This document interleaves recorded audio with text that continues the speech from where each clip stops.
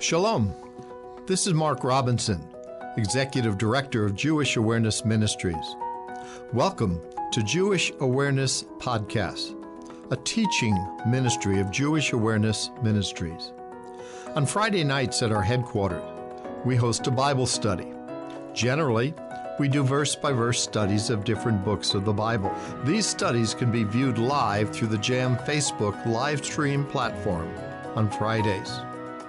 If you have questions or would like additional information, go to our website, jewishawareness.org. Email us at office@jewishawareness.org or call us at 919-275-4477. Enjoy the Bible study.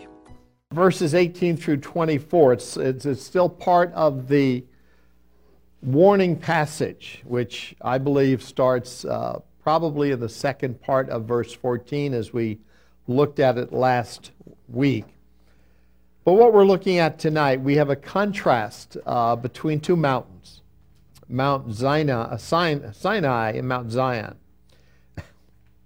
Then I got to tell them what you told me. No, I'm not going to tell them. I don't know. Go ahead, tell them. There's a Bible college. I can't believe it. Most Bible colleges have, I guess, every class or one class. I don't know how it works. But they have preaching contests for the preachers, for the young, the wannabe preachers. Let me put it that way. And they'll prepare a sermon and they'll preach the sermon. In chapel, I guess, probably. Yep. And they got all the profs there. They've got the students there. Well, Dan told me prior to our study tonight that the winner of this particular year, I guess, runner-up. Okay, well, I can only live with it if there's two people in the running. But anyway, he was preaching on this text.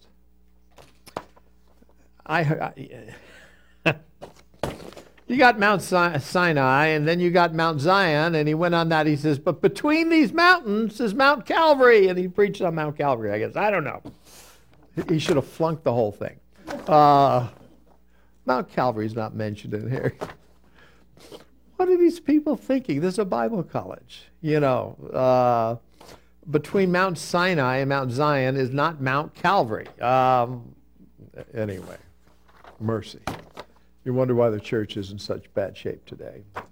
When he's the runner-up in the preaching contest, and oh my, mercy, mercy, mercy. Okay, let's move on.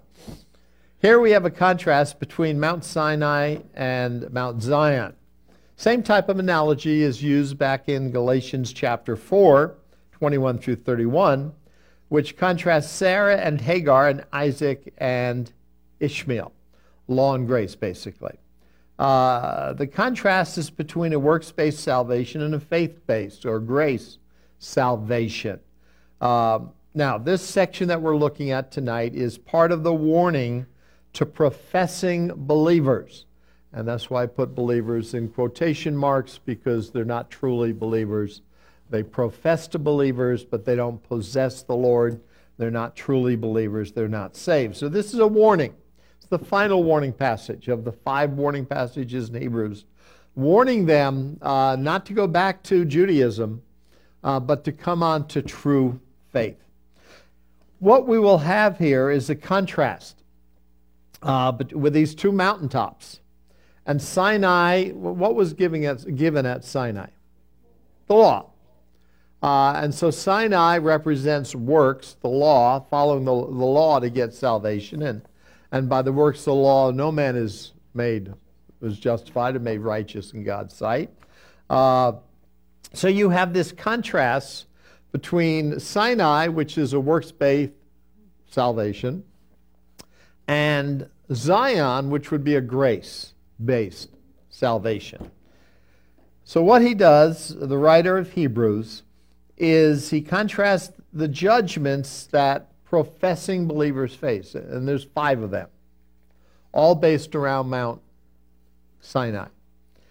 With the blessings, and there are 8 of those, that true believers, possessing believers have. So you have this contrast. And he does that in verse 18, speaking to the ones who are truly saved. For you are not come onto the mount that might be touched and burned with fire. In other words, you are not part of these people. But there are part of those people who are going back to Sinai, are going back to Judaism, are going back to the Mosaic system. And they are leaving the grace that God has provided through Jesus, the Messiah. And as we get down at the very bottom of this, we'll see not this today, but the next time that we get together and finish Hebrews chapter 12. There is a Bible study next week. Maybe I should add on that. But I will be out of town. And so Dan will be teaching next Friday night. And the next Friday night, I will be out of town again. And Dan will be teaching. So 2 weeks in a row. Dan is going to get through most of John with 2 weeks in a row to be able to teach. But just to let you know. So the Bible study will go on. So let's consider what it says. Verses 18 and 19 first. For ye are not come unto the mount that might be touched, and that burned with fire, nor unto blackness and darkness and tempest, and the sound of a trumpet, and the voice of words, which voice they that heard entreated that the word should not be spoken to them anymore. Now, believers have not come. So he's using this to express the judgment that will take place to unbelievers by saying believers have not come to Mount Sinai and the 5 different judgments. Well, the inference then, I think obviously, is those who are not believers, those who are just professing believers, not possessors, truly saved, they are going to be facing these judgments that are coming. And this is all part of the warning passages, the 5 judgments that it speaks of. Now, I've numbered them, 1 through 5. For you not come onto the mount that might be touched. The first thought of judgment is might be touched. To touch the mountain. If you were there at Sinai with the Israelites, it became extremely holy because of the presence of God on that mountaintop. If you would touch that mountaintop, if an animal would touch that mountain, not just the mountaintop, the mountain, death would ensue. The only one who was spared going up to the mountain was Moses.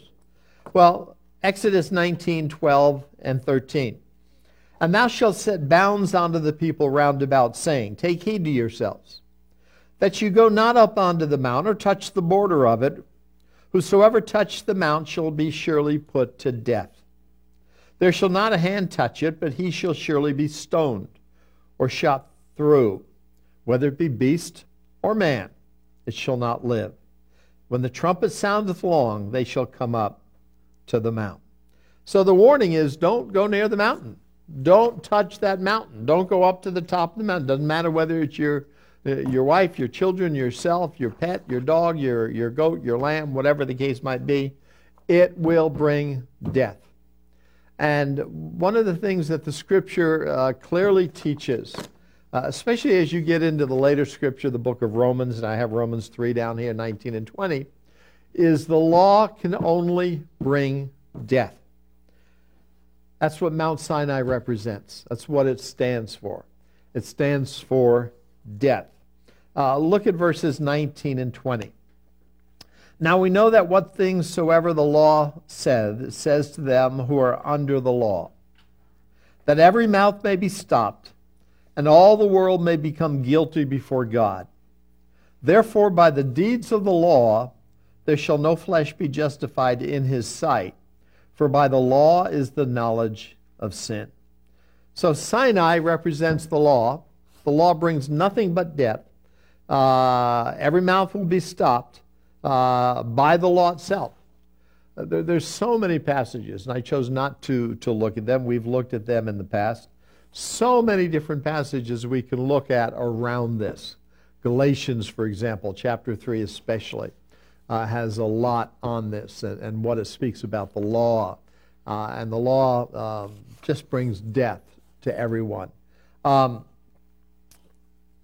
reason why is because the law is not one single law. It's not thou shalt not disobey your mom and dad, putting it in negative. The law is made up of, according to the rabbis, 613 parts. And yet, if you break one part of the law, you are guilty of breaking the entire law of God. There's only one law that you had to keep. Even then you couldn't keep it perfectly your whole life. But certainly you cannot keep 613 parts if that's the correct number. Though certainly we know there's 10, right? We got the 10 Commandments. And even if we just deal with the 10 Commandments, we can't keep the 10 Commandments. And so the law, and there's many more than that, because you've got laws of worship around the holy days, of clothing and purity and so much other stuff. So the law shuts our mouth. It tells us that we're all guilty. It shows us that we cannot keep the standard that God has laid out. We're sinners, we're imperfect, we break the law, and so we are due only one thing: death. Due in the sense they're not D-O, but D-U-E. We are owed only one thing. You're familiar with Romans 6:23. For the wages of sin is death. What's a wage? It's something you get paid, something you earn. You go to the job, whether it's an hourly wage, it's a weekly wage, whatever the case might be, you put in your hours, you put in your week, and at the end of that pay period, you have earned $500, whatever the amount is. You earned it because you worked for it. What do we earn? What is our wage? The wages of sin is death. You know, if you ever talk to somebody about the Lord, and elderly people who are religious oftentimes have a problem in this area, who think that they are not sinners. Take them to Romans 6:23. For the wages of sin is death. You know, and ask them, you know, what is a wage? Well, it's something we earn, something we get for what we do. So you said, tell me, and I've talked to people who told me they're not a sinner. So you tell me you're not a sinner. Well, let me ask you a question. Are you going to die? Well, yeah, everybody dies. Well, I'm not talking about everybody. I'm talking about you. Are you going to die? Yes. Well, what brings about death? The wages, what you earn for your sin, is death. So the only reason you die is because you're a sinner. So are you a sinner? Yeah, we know that. But sometimes other people don't know that. The law cannot save anybody. By the deeds of the law, no flesh, verse 20, Romans 3, shall be justified in his sight, for by the law is the knowledge of sin. And the thought here is you haven't come to a mountain that can't be touched. If you touch the mountain, you're going to die, because you are going literally where God is dwelling, and his holiness will consume you, and you will die. And there's a whole bunch of illustrations of that. Remember in Leviticus chapter 10, it's mentioned in the Yom Kippur passage in Leviticus 16, when God tells Moses to speak to his brother Aaron, and tells him, who is the high priest, Aaron, not to come into the Holy of Holies anytime he wants to. If you do, any other time, you're going to surely die, just like your sons did. And their sons, Aaron's sons, Leviticus 10, came into the presence of God their way, and they were struck dead. When the ark was sent back from the Philistines, after it was there, and it was sent by those 2 cows or oxen, and brought back into Beth Shemesh. If you remember what happened, the Israelites, excited about it, looked at it, and they looked into the ark, and thousands died. we die if we go into God's presence our way. That's what this mountain represents. But we are not come onto the mountain that might be touched. You are not come onto that mountain. Once we're a believer, we have boldness to come to the throne of grace. And Mount Sinai doesn't then apply for us. But this is the warning. You're not like that, but if you're just a possessor and you come back to the Mosaic law, you're going to die because it only brings death. Then it says, and that burned with fire. Now, in Deuteronomy 4, verses 11 and 24, and then Deuteronomy 5, 4 and 5, we are told this about what took place on that mountain, Mount Sinai. And ye came near and stood under the mountain, and the mountain burned with fire unto the midst of heaven with darkness, clouds, and thick darkness. Now we'll look at the clouds, the darkness in the next phrase of Hebrews chapter 12. But they came near, they stood under the mountain, they stood away from the border, but there was fire, and that mountain burned with fire into the middle of heaven, is what it says.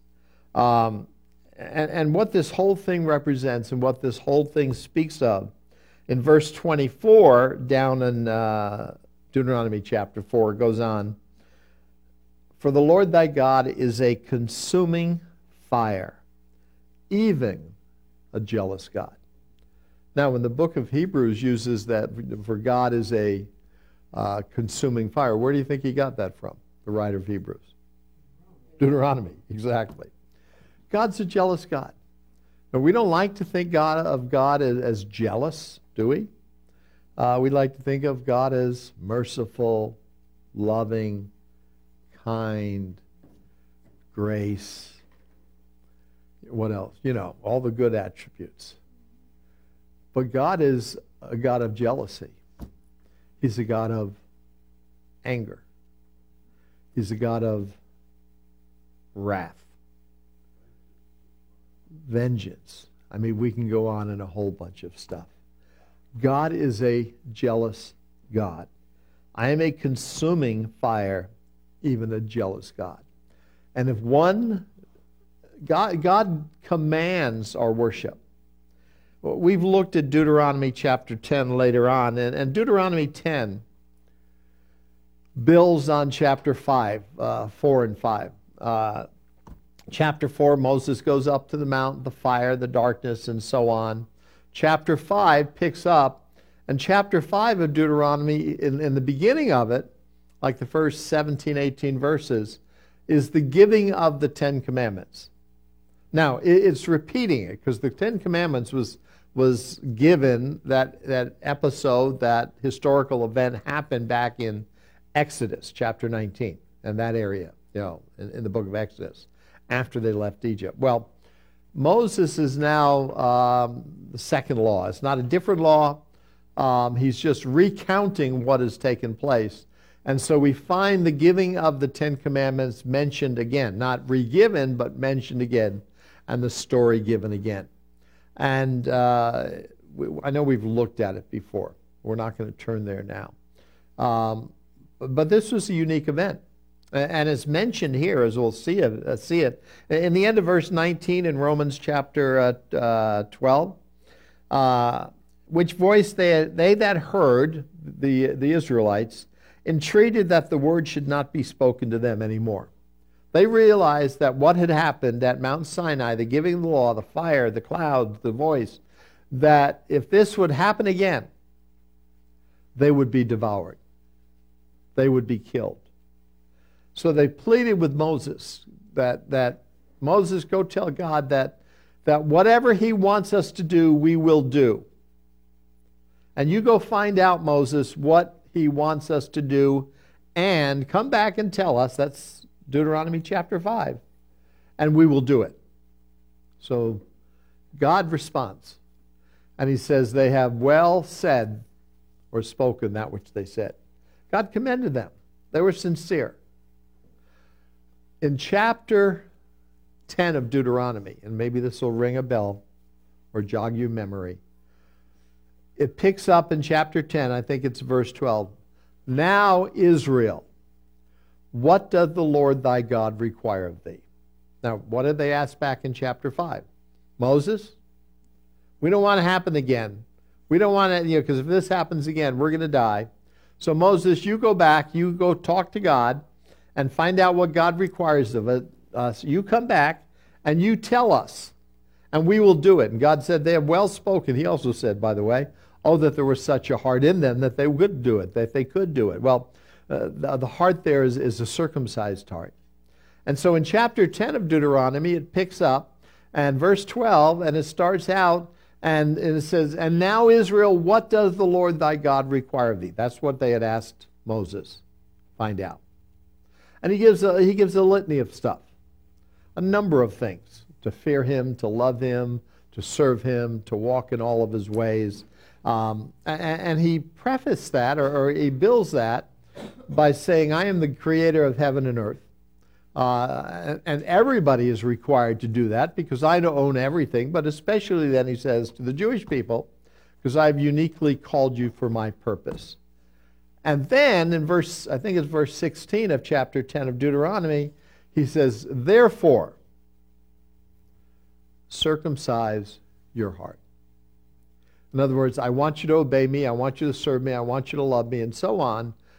But in order to do that, you have to have a new heart. You have to have a circumcised heart to do that. Well, they weren't saved. They hadn't accepted the Lord. Because they'd only come to a mountain that would ultimately bring death. And they understood that. So don't let God speak to us anymore because we will die. God is a jealous God. He wants it done his way. This is not a democracy. This is a dictatorship. A benevolent. Well, if you're on the wrong side, he's not too benevolent to you. But this is not, hey, we're going to get a minion together, and we'll take a vote. You know what a minion is? A minion. M-I-N-Y-A-N. A minion. No, Cheryl knows what a minion is.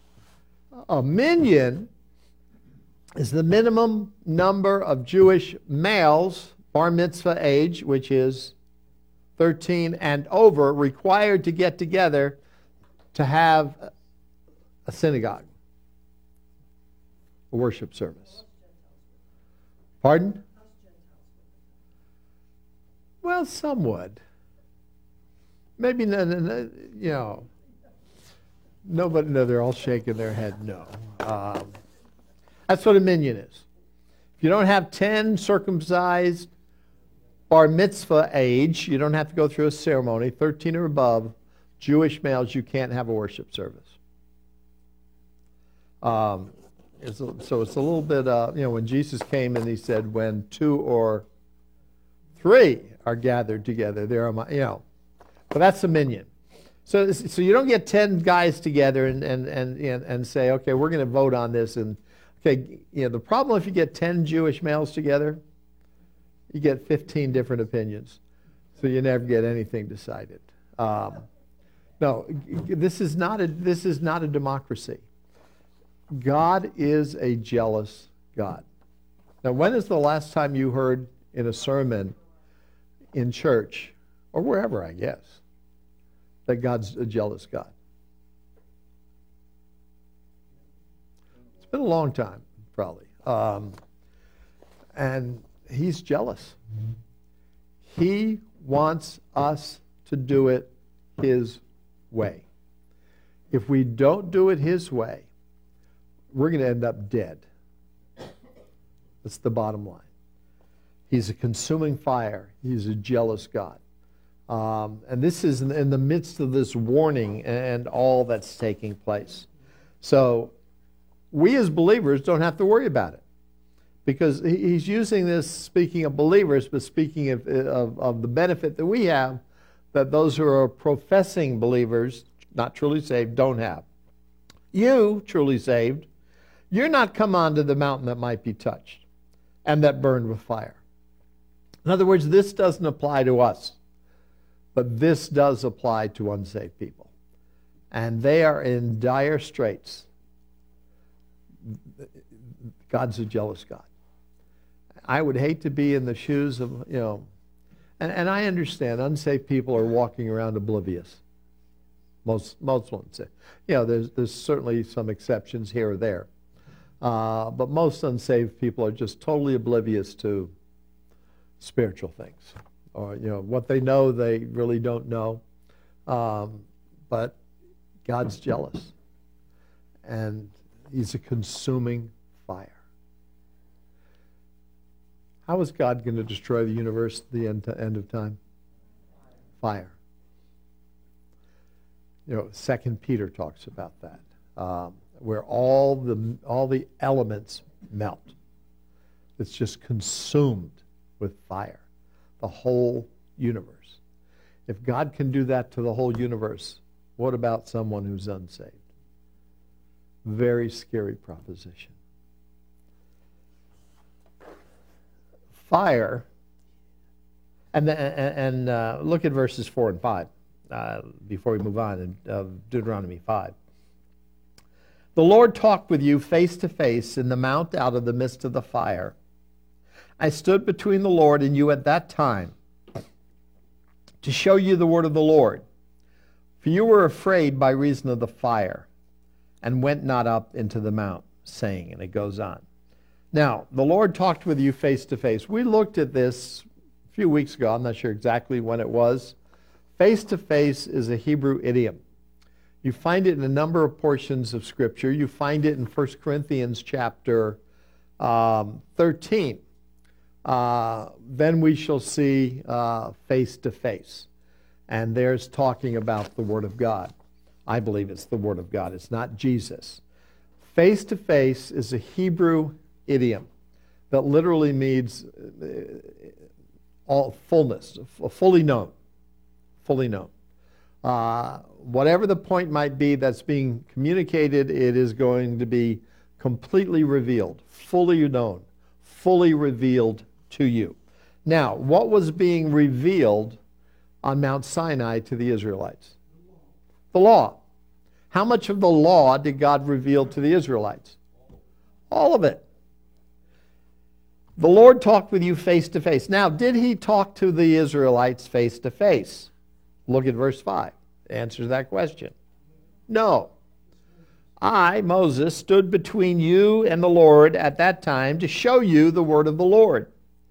For you were afraid by reason of the fire. You would not go up into the mountain. That was right, because they would die.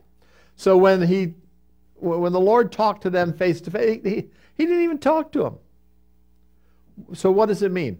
I gave you a full revelation. I gave you completely everything that I wanted you to receive, which in this context, Mosaic law. This is what I demand of you to follow, is what he's saying. But they were scared, and rightfully so, because of the fire. I mean, Mount Sinai may not be Everest. Everest is pretty big. I've read an article today. Everest some of it is melting, and there's all kinds of bodies being there's hundreds and hundreds and hundreds of bodies on Mount Everest of people who've tried to climb it in the decades past and died and were covered in snow and ice. Well, it's melting now. No, don't think global warming. But anyway, and they're uncovering. This is true. And they're uncovering all kinds of bodies who are. I mean, these are not bones. These are bodies, because they're frozen. Think of that chicken breast you put in the freezer. You come back 6 months later, and we're talking years in some of these cases. It's not bones; it's a chicken breast. And so they're uncovering these. Well, Mount Sinai is not Mount Everest, but it's still not a small mountain to speak of. Put yourself, I don't know if I can put a comparison to it, but if you were there and this mountain was on fire, reaching all the way up to heaven. On top of that, you have the darkness. But even forget about the darkness, forget about the voice, because why were they scared, according to the verse? The fire. Sounds like it's almost describing a volcano. It's not a volcano. No, this is a supernatural act of God. This was and obviously this was a fire that did not consume. Because who went up to the mountain who theoretically would have been consumed by fire? Moses. Was there another time in the history of Israel that something burned and wasn't consumed? A bush. So obviously this is not something that is different, but it was fire. And this scared the people. I mean, you look at forget for now the thick darkness, forget the blackness, forget the voice, forget the warning of death. What really scared them, we are told, for you were afraid by reason of the fire. And fire, I've been burned, but minimally. I've touched a hot stove or something like that, and that was not comfortable. I remember years ago when my twin brother, it was his turn to mow the lawn, and we were 17, 18. And so he did a stupid thing. The lawnmower was kept in the we had a carport, and the end of the carport was a closet, whatever you want to call it, a room, utility room. But in that utility room also was the water heater by gas, powered by gas water heater. So he needed to fill up the lawnmower. So instead of bringing it out of the room, he did it right next to the gas water heater. Boom! He caught in fire. I mean, it was bad. And he was in miserable pain for a long time. There's a lot of things that are painful, but fire certainly is on one of the top things on the list. They were scared. And ultimately, when you think of fire and the pain of fire and that type of thing, when God chooses the ultimate punishment for unbelievers, where does he send them? To the lake, not to hell, to the lake of fire. Hell is where they reside right now. Now, I understand hell is oftentimes used as a synonymous word or term with the lake of fire. But you read in Revelation chapter 20, and death and hell gave up their people, and they were sent to the lake of fire. Death and hell. I mean, that's the eternal. And so perhaps there's no greater type of judgment than fire. Well, they were afraid. And we don't have to worry about fire. Isn't that nice? We don't have to worry about the lake of fire. But those who are not saved do. Fire is used in the giving of the law to speak of God's anger with those who follow after other gods. And by the way, other gods, turn with me to Ezekiel. Yes, that would be Allah, Ezekiel 14. That would be Buddha. That would be Dagon. That would be Baal. That would be, or Baal. That would be the different false gods that you can name throughout history. But look at verse 1 of Ezekiel 14. Then came certain of the elders of Israel unto me and sat before me. And the word of the Lord came unto me, saying, Son of man, these men have set up their idols, an idol representing a god, in their heart, and put the stumbling block of their iniquity before their face. Should I be inquired of at all by them? Therefore speak unto them, and say unto them, Thus saith the Lord God, every man of the house of Israel that sets up his idols in his heart, and puts the stumbling block of the iniquity before his face, and comes to the prophet, I, the Lord, will answer him that comes according to the multitude of his idols, that I may take the house of Israel in their own heart, because they are all estranged from me through their idols. So he commands them, verse 6 and 7, to turn from their idols. Idolatry, false gods, is not just following Allah or Buddha or any of the false gods of the world. An idol is anything that we put up in our heart that comes between us and God. And it's idolatry. And God is a jealous God. He doesn't want your spouse to come before him. He doesn't want your children to come before him. We can make our spouse an idol.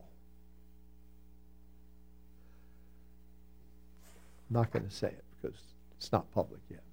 Wait until next week. No, I won't be here next week. Anyway, I still won't say it. I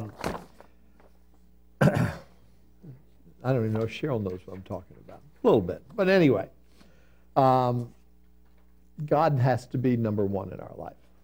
So following after other gods, it can be the god of money, it can be the god of power, it can be the god of sexual pleasure, it can be the god of a false religion, it can be the god of the pride of your own heart. God is a jealous God. Then we have the third thought of verse 18. And that burned with fire, nor unto blackness and darkness and tempest. Three thoughts. Blackness and darkness and tempest. Well, that, again, back to Deuteronomy 5:22. These words the Lord spoke unto all your assembly in the mount out of the midst of the fire, of the cloud, and of the thick darkness, with a great voice. And he added no more, and he wrote them in 2 tables of stone and delivered them unto me, the 10 Commandments. But not only was there fire, but there was great darkness. Now, I don't know how this works. Normally when you have a fire, you see it. But it was thick darkness as well. If you have thick darkness, you don't see anything. Now, perhaps part of the answer is what we are told in Hebrews chapter 12. Blackness and darkness and tempest. Kenneth Weiss says the Greek words blackness, nophos, and darkness, zophos, signifying half darkness, gloom, nebulousness, as the darkness of the evening, or of the gathering gloom of death. It is a darkness which does not entirely conceal color. Now, perhaps this mountain on the very bottom was the darkness. And then as you moved up towards the top was the blackness. Following? As you got closer to the top where the voice of God was and so on, it became extremely dark. And so in the nebulousness of the darkness on the bottom of the mountain, remember, don't touch the bottom of the mountain, don't come near it, you're going to die. And because it was a little bit more like dawn, not dawn, but the setting of the sun in the evening, the darkness of the evening, maybe they could see the fire. But as it went up, and it went up into heaven, but maybe on the mountaintop it was just dark, black, because it was black. The word tempest itself speaks of a sudden storm. A tempest, again, this comes from Weiss Word Studies, a whirlwind. Comes from thuin, to boil or foam. It's a brief, violent, sudden destructive blast, sometimes working upward and carrying objects into the upper air. We have not come onto the blackness and the darkness and the tempest. In other words, ultimately, unsaved people are going to be consumed by God's holiness. They're going to be destroyed.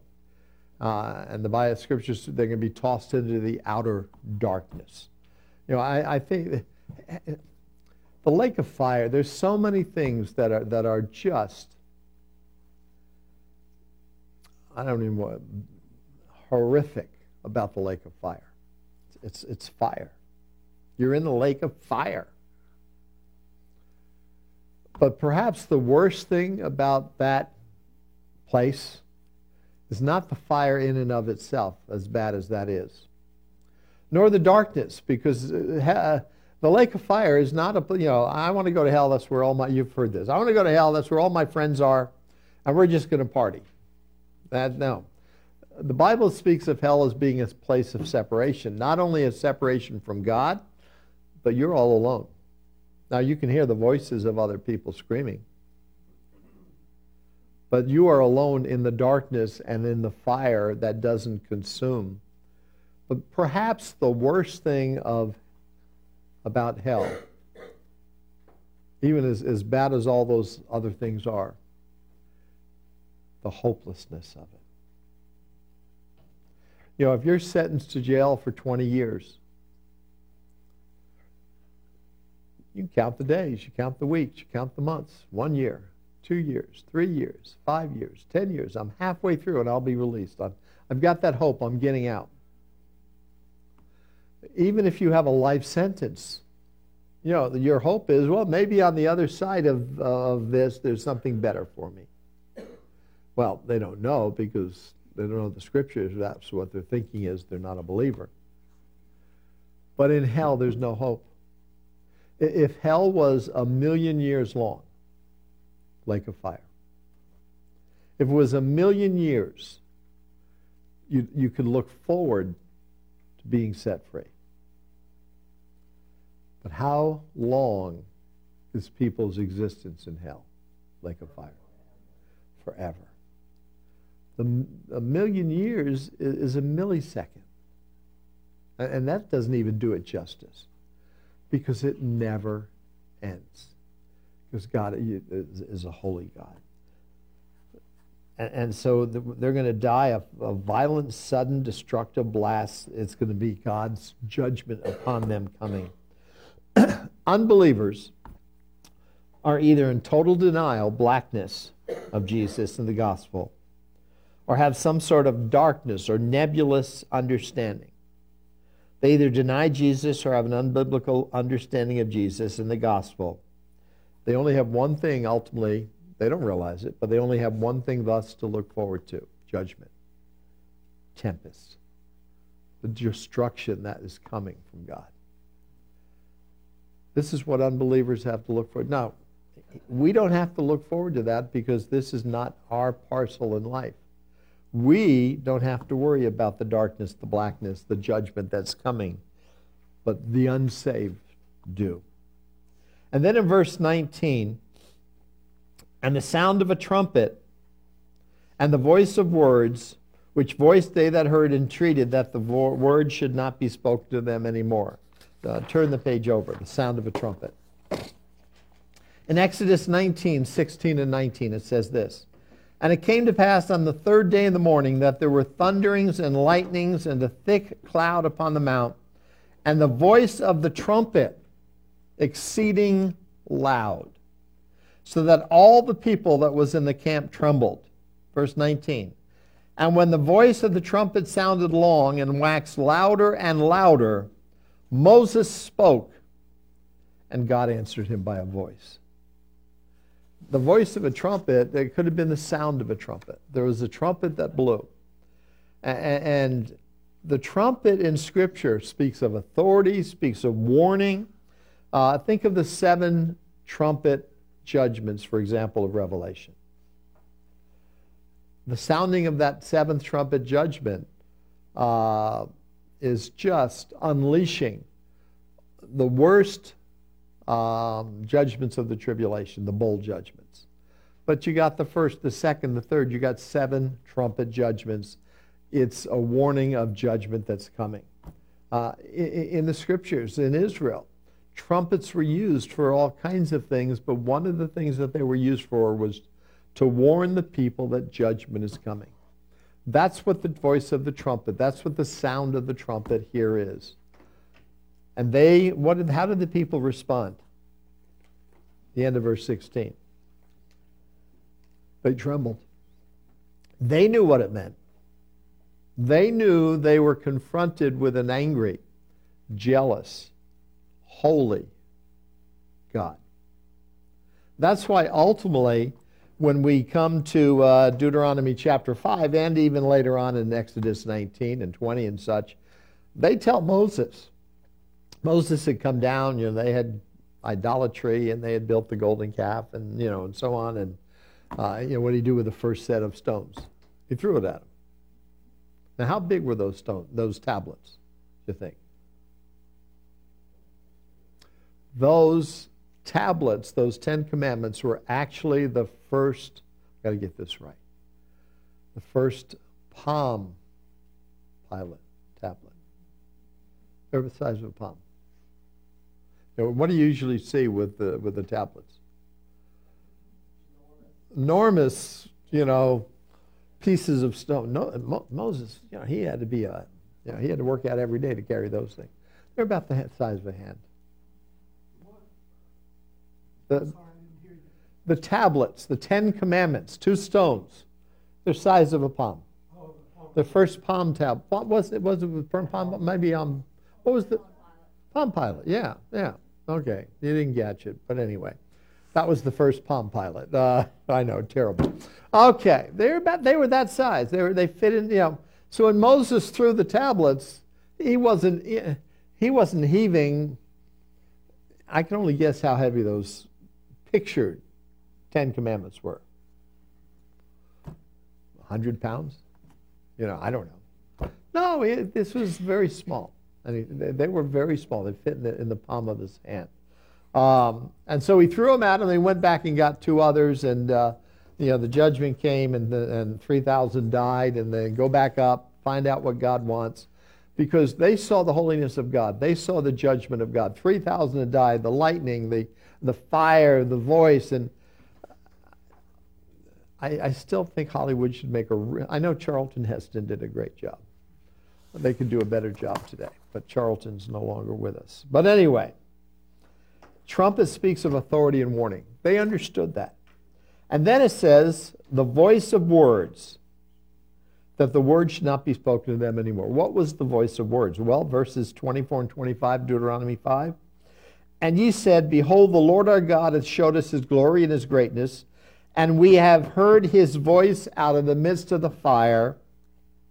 We have seen this day that God doth talk with man, and he lives. Now therefore, why should we die?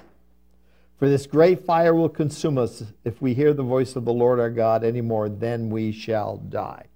The voice of words was God's voice. This was unique, one time. If it happens again, we are going to be consumed. We're going to die. The voice that no one should want to hear is that of Jesus sending them to the lake of fire. In Matthew 7, 21 through 23, Jesus said, not everyone that says unto me, Lord, Lord, shall enter into the kingdom of heaven, but he that does the will of my Father which is in heaven. The will of the Father is to believe on the Son. Many will say unto me in that day, these are the professing believers. Many will say to me in that day, Lord, Lord, have we not prophesied in thy name? In thy name have cast out devils. In thy name have done many wonderful works. But Jesus, look at all we did in your name. We did miracles. We did amazing works. We cast out demons. All in your name. How does he respond? Then will I profess unto them, I never knew you. Depart from me, ye that work iniquity. They did miracles in the name of Jesus. They healed people in the name of Jesus. They did all kinds of good works in the name of Jesus. I never knew you. They weren't saved and lost their salvation. I never knew you. And yet they were doing things in the name of Jesus. They were professing believers. deceived. And the final words that Jesus issues to them, depart from me, ye workers of iniquity. The ultimate judge at the great white throne judgment is not the Father. It's Jesus. Look at John 5:22 and 27. The Father judgeth no man. He's committed all judgment unto the Son. And the Father hath given him, the Son, authority to execute judgment also, because he is the Son of Man. All authority to execute judgment has been given to Jesus. So at the great white throne judgment, the final words that Jesus will be saying to professing believers, let alone the unsaved who don't profess Jesus, depart from me. I can just imagine those words reverberating in the airs of these people for eternity. Depart from me. Isn't it nice? Isn't it a blessing that we will never hear the sound of a trumpet? We will never hear the voice of words. They didn't want it to be spoken to them anymore, but it will be. And they will die if they don't come to the Lord. And then verses 20 and 21. For they could not endure that which was commanded.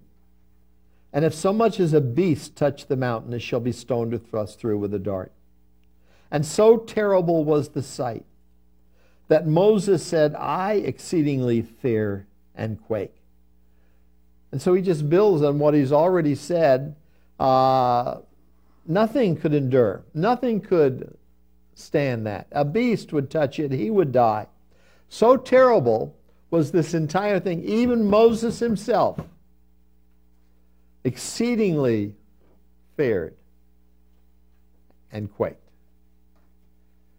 If the lawgiver, Moses, who was invited up by God to get the law, was fearful and quaked, what about everybody else? The people could not endure what they saw. We looked at 12 and 13 of Exodus 19 earlier. Any contact with the mountain would bring death. Moses himself was terribly frightened by what he saw. Deuteronomy 9:19 says, For I was afraid of the anger and hot displeasure wherewith the Lord was wroth against you to destroy you. But the Lord hearkened unto me at that time also. Moses was afraid for the people because of the anger and the hot displeasure, the jealousy of God. And he feared for the people of Israel. The anger of the Lord is not trivial. It's extremely real. It's very, very real. In the previous morning passage, this is what it stated in Hebrews 10. It is a fearful thing to fall into the hands of the living God. The New Testament, the later Scripture, refers to the commandments of God as the ministry of death, 2 Corinthians 3, 1 through 10. In those 10 verses, verse 6, the letter, that's the law, kills. Verse 7, if the ministration of death written and engraven in stones. The 10 Commandments ministers death. Verse 9, it's the ministry of condemnation. And in Galatians 3:10, all who trust in the law are under a curse. For as many as of the works of the law are under the curse. For it is written, Cursed is everyone that continueth not in all things which are written in the book of the law to do them. That comes from Deuteronomy 27:26, I believe it is. Any type of law system, whether it comes from Islam or Catholicism or Lutheranism or whatever ism you want to name, that says Judaism, that you have to do something to please God, you are going to be sorely shook up. Law giving brings death. Law keeping brings death. And so what Jesus said was, fear not them which kill the body, but are not able to kill the soul, but rather fear him which is able to destroy both soul and body in hell. Yes. When he says hell here, what is he referring to, the lake of fire? Well, that's the temporary place until he resurrected. And not only temporary when he resurrected, it's the temporary place today. And all unbelievers are in hell today. At the great white throne judgment, which is at the end of the millennial kingdom, then we are told that death and hell gave up the bodies, and they were all cast into the lake of fire. Hell is their temporary dwelling place today. It's not the eternal dwelling place. The eternal dwelling place is the lake of fire. Turn the page over. Go to the next page. That's the 5 warnings, the judgments that are coming.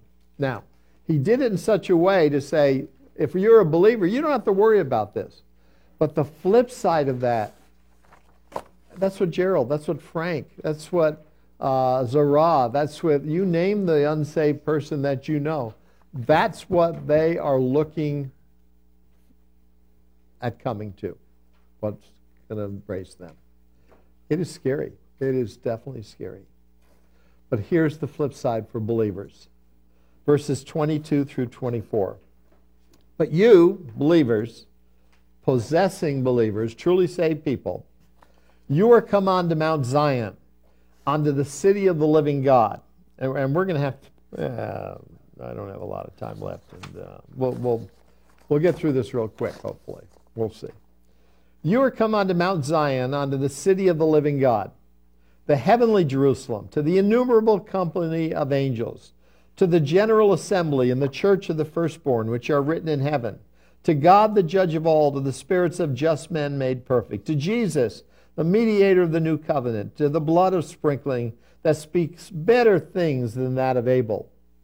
Believers, and there's 8 different things that are listed here that we have as believers. We're come to Mount Zion. What do we get from Mount Zion? Well, number 1, Mount Zion is the city of the living God, the heavenly Jerusalem. And we come on to an innumerable company of angels, and so on. Well, as believers, we are come, number 1, no less than 8 blessings, to Mount Zion. Zion pictures grace in this passage. The allegory, for example, in Galatians 4 also uses Zion, Jerusalem, as a picture of grace. Here's just some of the ways Zion is mentioned in the Bible. Psalm 53:6. Oh, that the salvation of Israel were come out of Zion. Psalm 74:2. Remember thy congregation which thou hast purchased of old, the rod of thine inheritance which thou hast redeemed, this Mount Zion wherein thou hast dwelt. Psalm 76:1 and 2. In Judah is God known. His name is great in Israel. In Salem, Jerusalem, also is his tabernacle, and his dwelling place in Zion. Psalm 128:5. The Lord shall bless thee out of Zion, and thou shalt see the good of Jerusalem all the days of thy life. Isaiah 62:11. Behold, the Lord hath proclaimed unto the world, end of the world, say ye to the daughter of Zion, behold, thy salvation comes. Behold, his reward is with him, his work before him. Salvation here is a person. He's coming from Zion. Zion is the place of grace. It's the place of salvation. It's the place of God's favor. It's the place of God's blessing. If you are a believer, you don't have to deal with Mount Sinai. Sinai just brings judgment. You touch it, you're going to die. The fire, the voice, all of that stuff. We have come on to Mount Zion unto grace.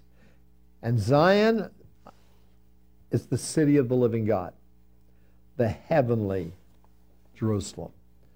Positionally now, we're in the kingdom right now. It's not something we're waiting for.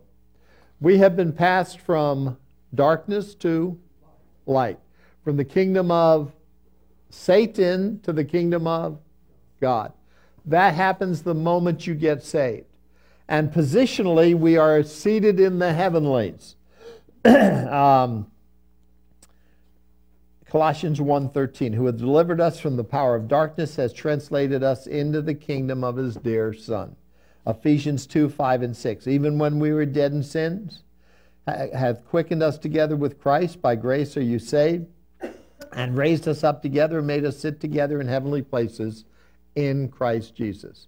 See, the Father sees us in Christ Jesus, and being in Christ Jesus, that theological term, where is Jesus sitting today?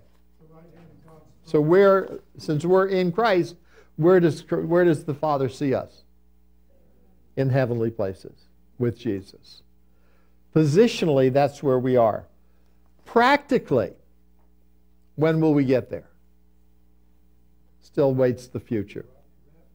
Well, the rapture would be one, but what happens if you precede the rapture in death? Absent from the body is present with the Lord. Abraham, Hebrews 11. He looked for a city which hath foundations, whose builder and maker is God. But now they desire a better country, that is a heavenly, wherefore God is not ashamed to be called their God, for he hath prepared for them a city. He was a sojourner. He looked for a better city made by God. We are in the same thing. Kenneth Wuest again says both the word city and foundations are preceded by the definite article in the Greek text. Abraham looked for the city which had foundations. It was a particular city with particular foundations. Revelation 21 and 22 tells us about that. He was looking for the heavenly Jerusalem.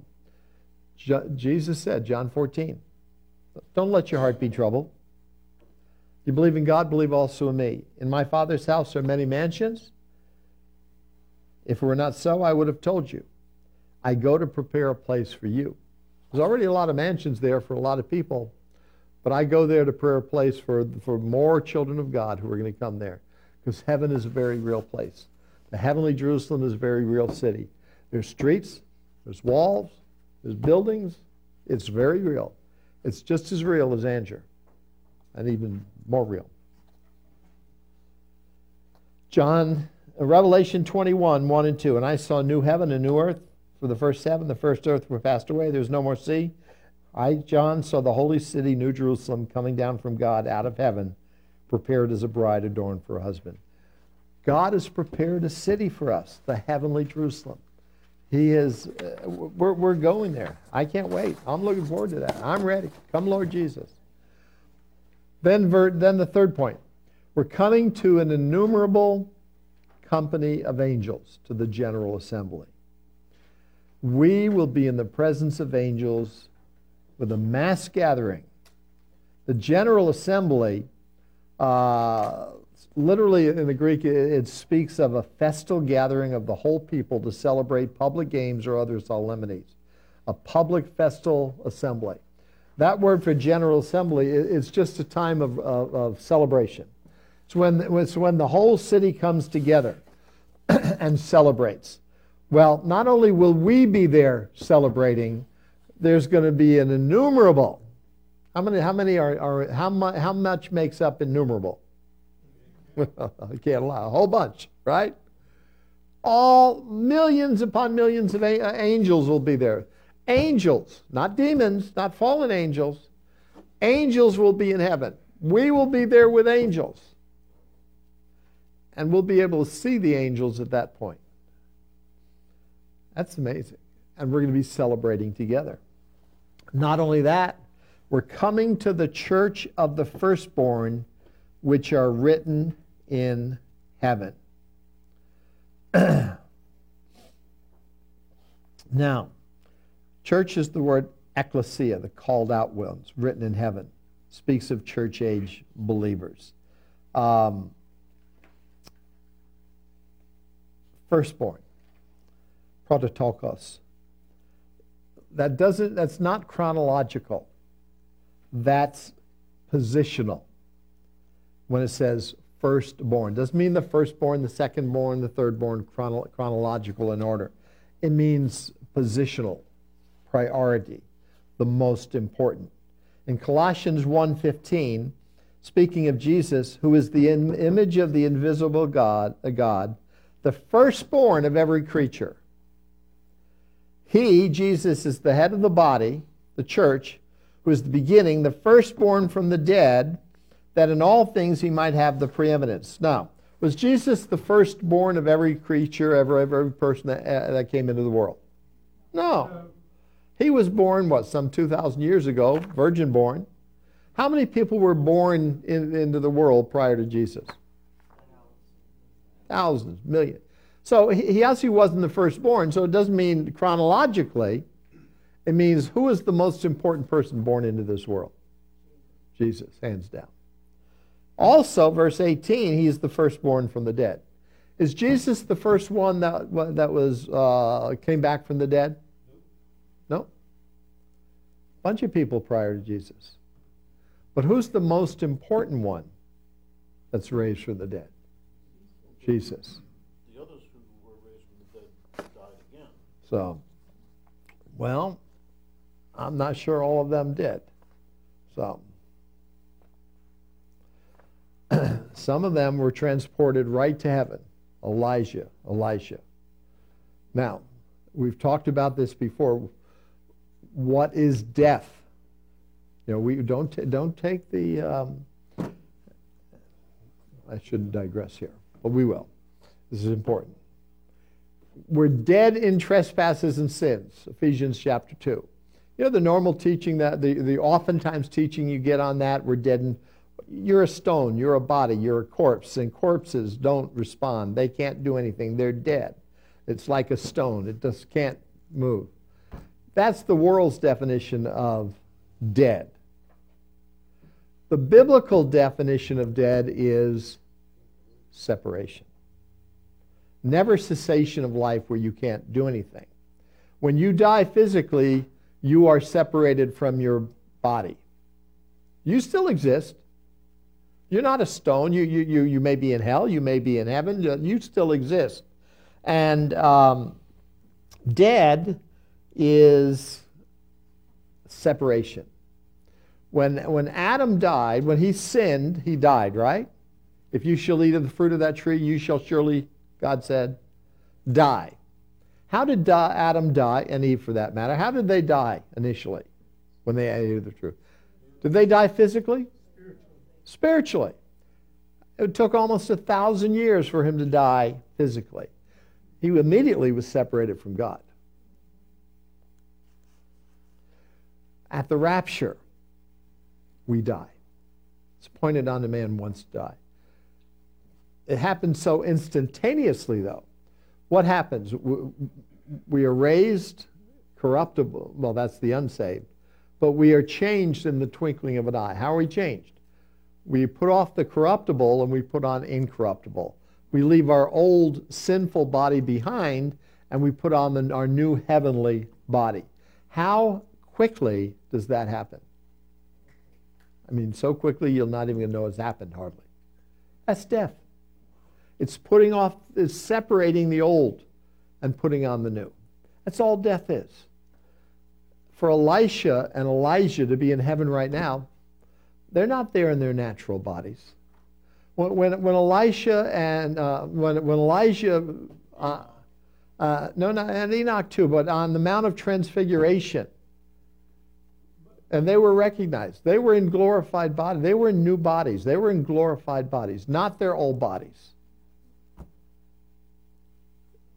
So people have died.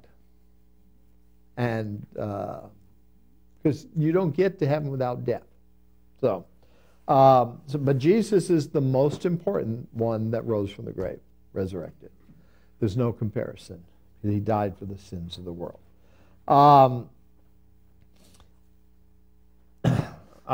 There's a lot of things here. Psalm 89:27. Also, I will make him my firstborn higher than the kings of the earth. God will make David his firstborn. David was not the firstborn of his brothers, was he? No, he was the youngest. He was the last born. But who was the most important of the sons? David. He was the most prominent one of them. Ephraim is called the firstborn, even though he was the second child of Joseph. He was the most important. Genesis 41, 51, and 52. In both Psalm 69, 27 and Jeremiah 31, 9, firstborn is translated with the Greek word prototokos in the Septuagint, meaning priority, firstborn. So being part of the church is so much better than being part of Israel and being under the Mosaic covenant, is what he's saying, to the church of the firstborn. We're written in heaven. We're registered in heaven. It's the Greek word that's taxed, translated in Luke 2:1, taxed. It's official. As believers, our name is written in heaven. And it's in indelible ink, by the way. It can't be erased. It's registered. You're registered in heaven. When you think of all the ways you can look at eternal security in the Bible, why anybody would think that you can lose your salvation. They don't know God. They don't know. I'm not saying they're not saved, but they certainly don't know the nature of God, the promises of God, the Word of God. Once you're truly saved, you can't lose your salvation. And Hebrews 6 is one of the strongest passages on that, especially the last part of Hebrews 6. This here is just so powerful on that. Our name is written in heaven. It's eternal security. Luke 10:20. Notwithstanding, in this rejoice not that the spirits are subject unto you, but rather rejoice. Why? Your names are written in heaven. That's amazing. Go to, where are we? The last page. No, I got to go to point 3 and 4. Turn your page over.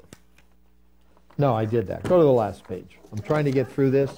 We're at the time I like to close, but we're gonna take 5 minutes here, or less. Point number 5. God the judge of all. God is the judge of all, but there's no fear for believers, is what it's saying. Jesus said, Verily, verily, I say unto you, he that heareth my word and believeth on him that has sent me hath everlasting life, shall not come into condemnation, is passed from death unto life. So when we meet the judge of heaven, you know what he's going to say? Justified. Set free. I see Jesus. I don't see you in your sin, because you accepted Jesus. 1 John chapter 4, verse 15 and 17, whosoever shall confess that Jesus is the Son of God, God dwells in him and he in God. Herein is our love made perfect, that we may have boldness in the day of judgment, because as he is, so are we in this world. We can have boldness in the day of judgment. I think that's the great white throne judgment. Why?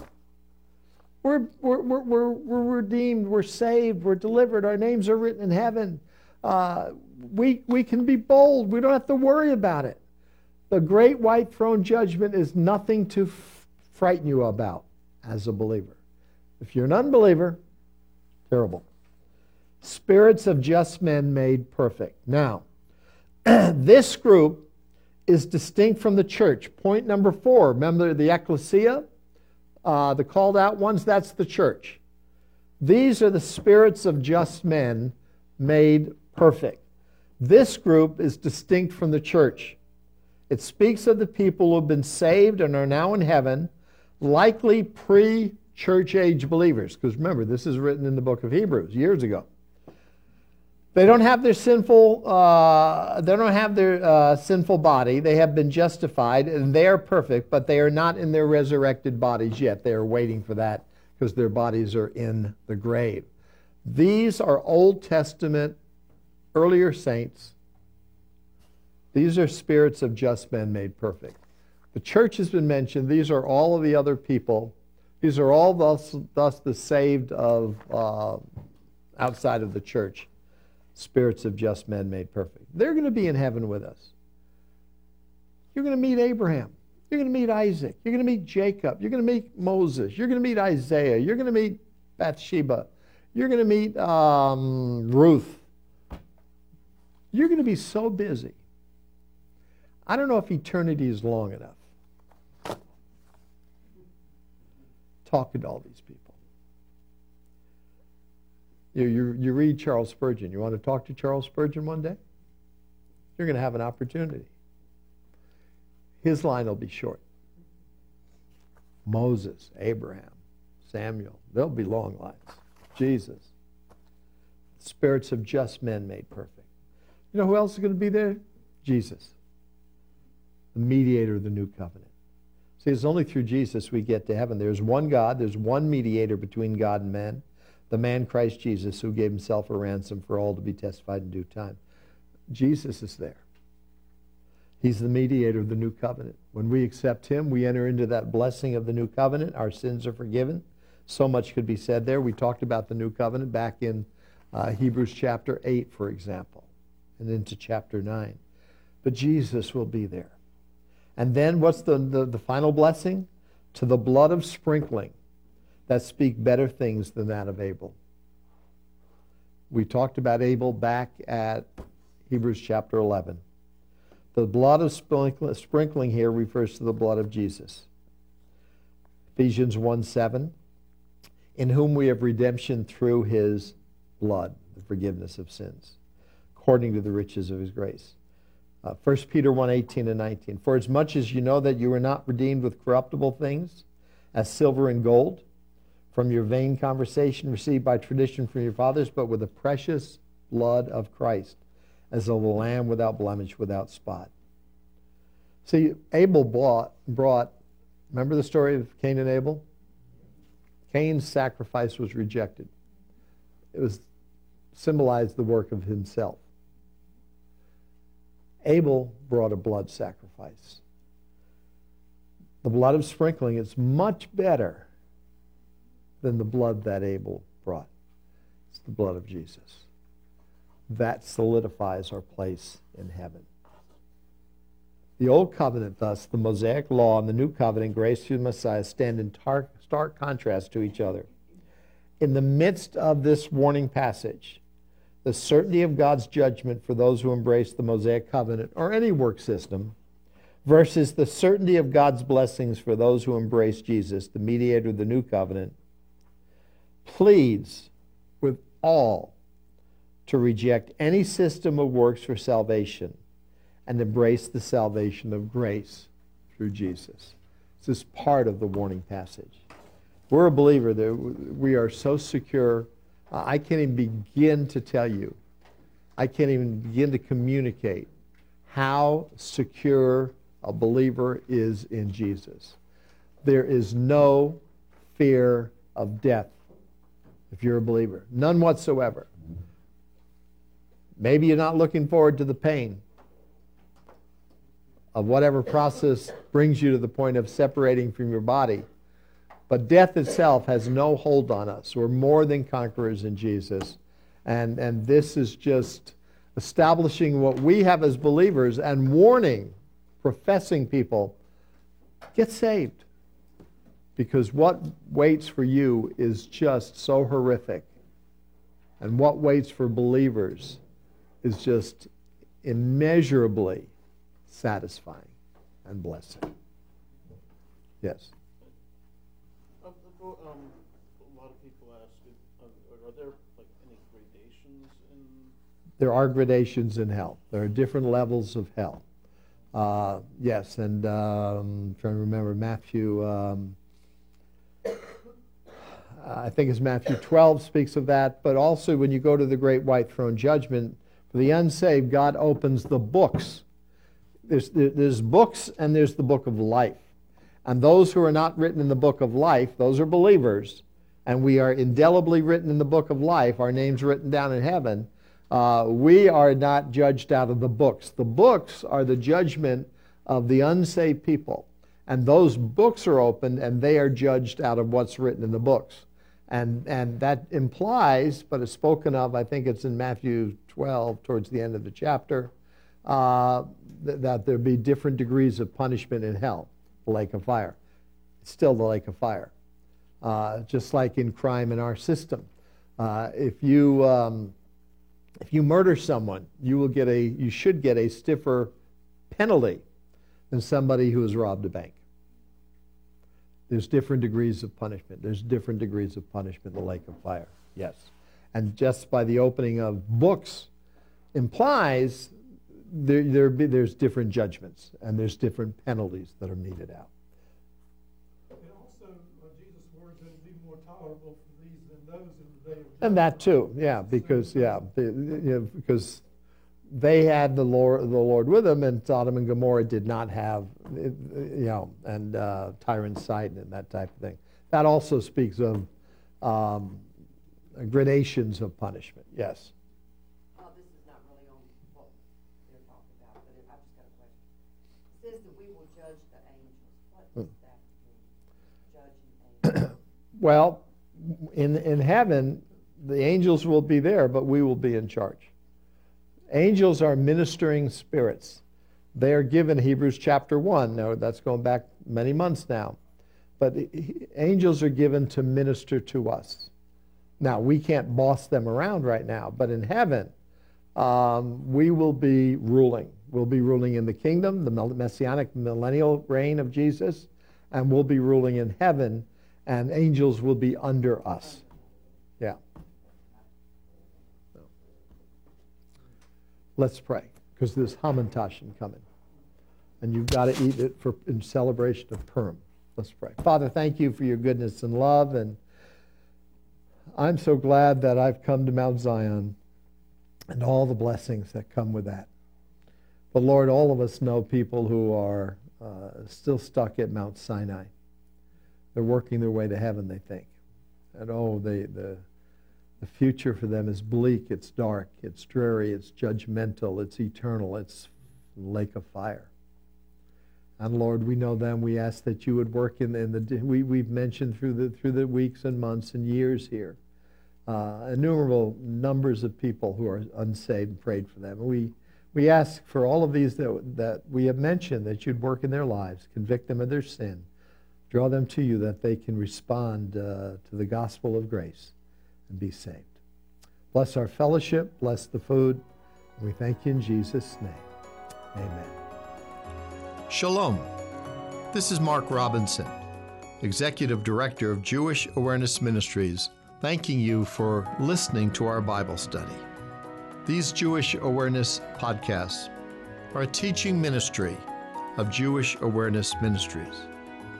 If you have questions about the study that you just listened to, or would like additional information, go to our website, jewishawareness.org. Email us at office@jewishawareness.org, or call us at 919-275-4477.